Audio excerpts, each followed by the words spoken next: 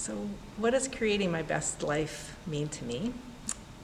It's getting to know myself at a deeper level, because what I've come to understand is that the healthier I become, the wealthier I become, the happier I become, the more I'm able to help others. And that understanding what I teach now is taking my own advice, to understand those subconscious beliefs that got set up really early that don't work for me, and how I want to show up in the world, and changing those and doing that on a regular basis, and then being able to share and teach that with others. That's what creating the best life for me is.